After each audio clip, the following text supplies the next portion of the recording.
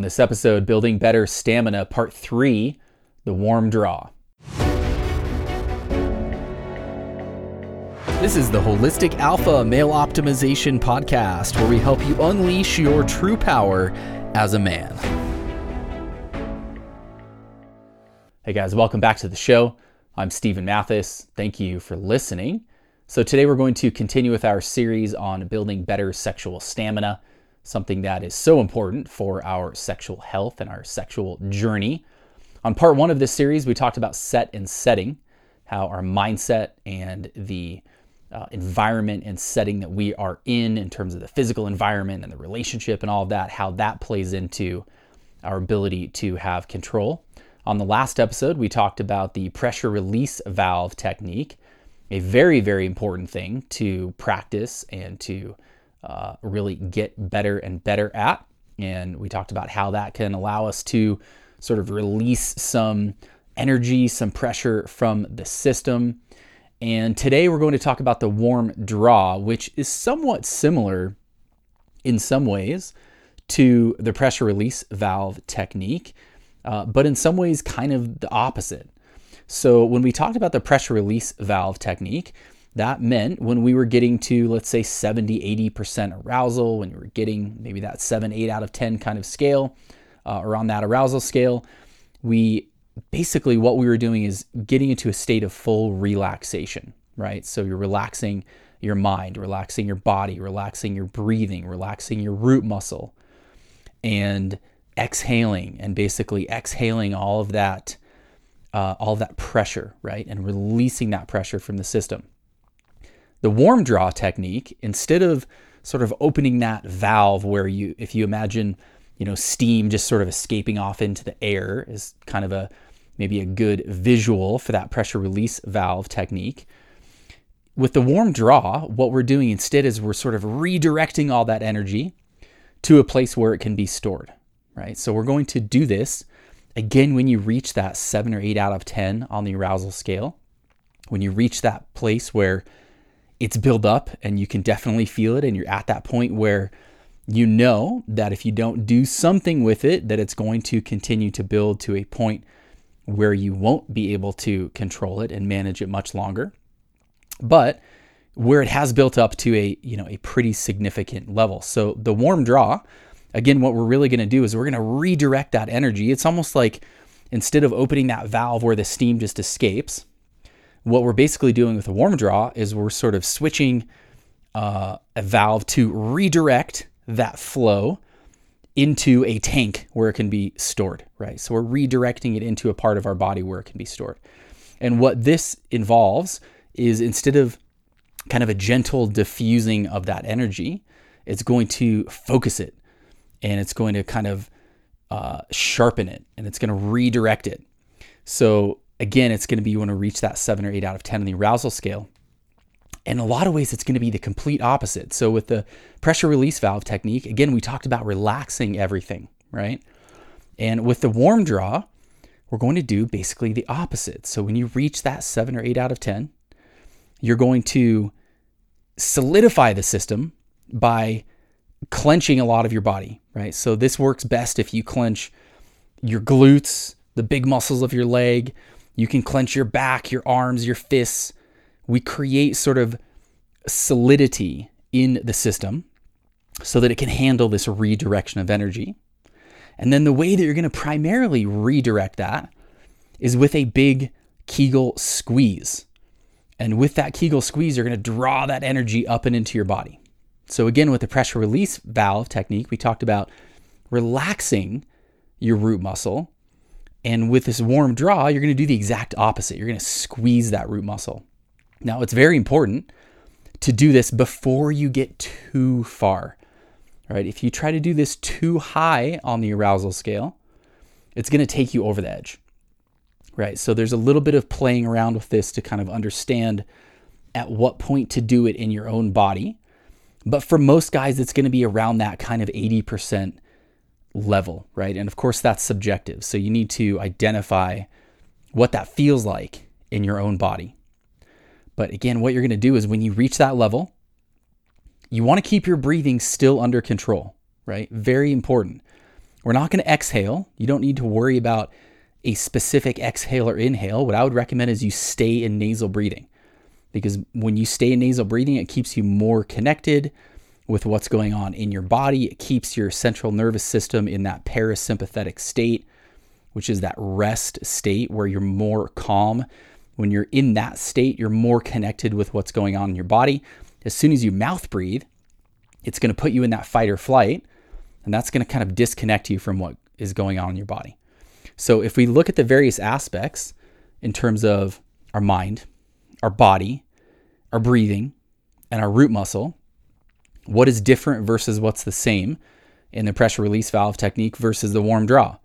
Well, our mind, we still want to maintain calm and connectedness, right? If our mind goes crazy, if we lose control of it, you're not going to be able to execute this, because we need to sort of identify with what's happening in our body. So our mind, we still want to keep calm. Our breathing, instead of exhaling to release that pressure, you're just going to maintain your nasal breathing. Our body is the opposite. Instead of relaxing our body as much as possible, you're going to tense up those big muscles of your body, including your fists, maybe, if that works well for you, but especially your glutes. That's often a big one for guys that really helps with this. You're going to tense up those things and clench them so that you can solidify the system, right? So that's kind of the opposite. And then our root muscle, again, the opposite. In the pressure release valve technique, we're relaxing it.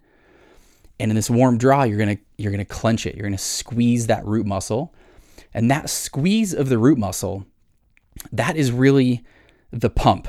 And this is a situation where training your root muscle and building up strength in that muscle is really important, and actually really helps you be able to execute this technique. So with the pressure release valve, what we really were focused on is control, right? We were focused on having control of our root muscle so that we could keep it in that relaxed position. With this technique, the root muscle is the pump that basically sends that energy up into that storage tank. It sends it, in this case, really up your spine is where it's going to travel. And in order to be able to do that effectively, that root muscle needs to be strong. And this is a place where the actual strength of your root muscle comes into play. If you have a weak root muscle that you have not trained, it's going to be harder to execute this technique. So again, for all of us, for so many reasons, I think we all should be training our root muscle every day. For those of you who haven't heard me talk about it before, what I would highly recommend, if you're on iOS, there's a great app called Stamina, Stamena. There's some other ones on Android, and they're just timers really, as all those apps are, right? But with our Kegel training, with our root muscle training, we want to be doing that every day. We want to practice different lengths of holds, and we want to practice both the squeeze side and the push side. And there's some previous episodes that go more into that, so you can go back in the archives. We're not going to go super into depth on that right now, but definitely be training your root muscle. The stronger your root muscle is, the more you're going to be able to execute this technique. So it's really pretty simple. There's not a lot of, there's no complexity to this really. The idea is, again, you're going to reach that 7 or 8 out of 10. You're going to squeeze your root muscle, pull that energy towards your back and up your spine. As you do, you're going to solidify your body as much as possible. If you just do this with your root muscle and you're not engaging sort of your glutes and some of those other big muscles in your body, you're going to find that it's not as effective and it's harder to maintain control. It may be more likely to actually take you over the edge as opposed to pulling this energy up to where it can be stored. So for a lot of guys, that engagement of your glutes, of your leg muscles, of your shoulders and your fists, the more you sort of engage those things, it's going to help you pull that energy up and help you maintain control of it. So you're going to reach that point, you're going to squeeze that root muscle, clench the rest of your body, maintain nasal breathing, maintain your mental calm. And with your intention, with your awareness, you're going to connect with that energy and pull it back to the base of your spine and up your spine. And it'll kind of go to that place that it can be stored. So this is one, again, the more you practice it, the better you're going to get at it, right? I would highly recommend that you practice this in your edging session. So if you have a partner, you have a wife, whoever, a girlfriend that you're having sex with on a regular basis, it makes sense to practice this alone in order to get better at it so that you can put it into practice when you're having sex. Because all of these techniques, when you're with a partner and there's more going on in so many ways, it's harder to focus on the technique itself and getting better at it, right? So practice this in your edging sessions. And by the way, I hope that if you're having sex on a regular basis, that you're also edging, because that is our time to practice and to get better. The analogy that I've used before, if you were a basketball player, you wouldn't just go out and play games.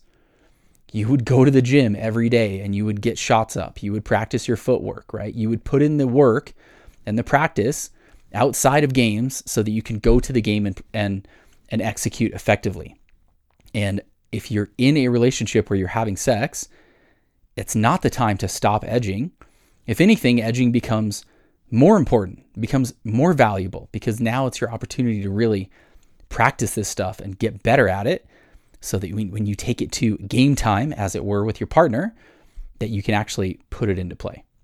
So hopefully that makes sense. Again, it's pretty simple. There's no magic here. Practice it.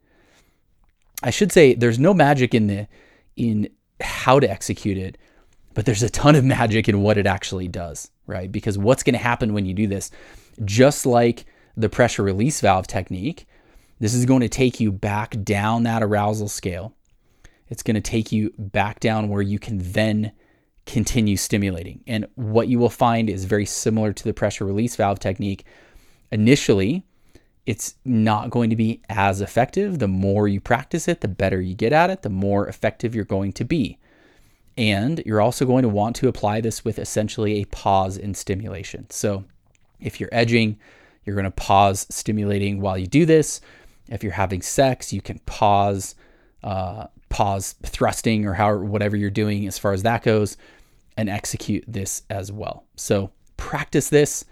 Again, on the next episode, we will talk about some thrusting techniques and some things you can apply specifically to sex, but you really want to get down this pressure release valve technique and the warm draw. And by the way, that term, the warm draw, comes from Mantak Chia, who has been teaching a lot of related stuff around this for a long time. He has some excellent books. He talks about the cool draw and the big draw. And those are, without going into too much detail, the cool draw is basically where you can sort of draw sexual energy when you're not aroused at all, meaning you could be standing in line at the grocery store, sitting at your desk, whatever, and practice drawing that sexual energy.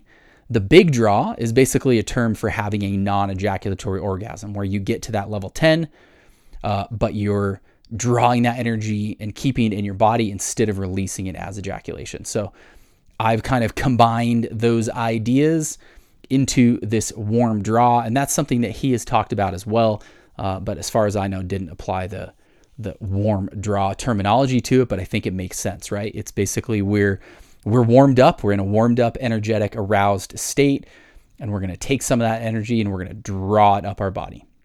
So hopefully that makes sense. Let me know if you have questions, by the way. You can always shoot me a text, 801-742-1439, or you can schedule a coaching session.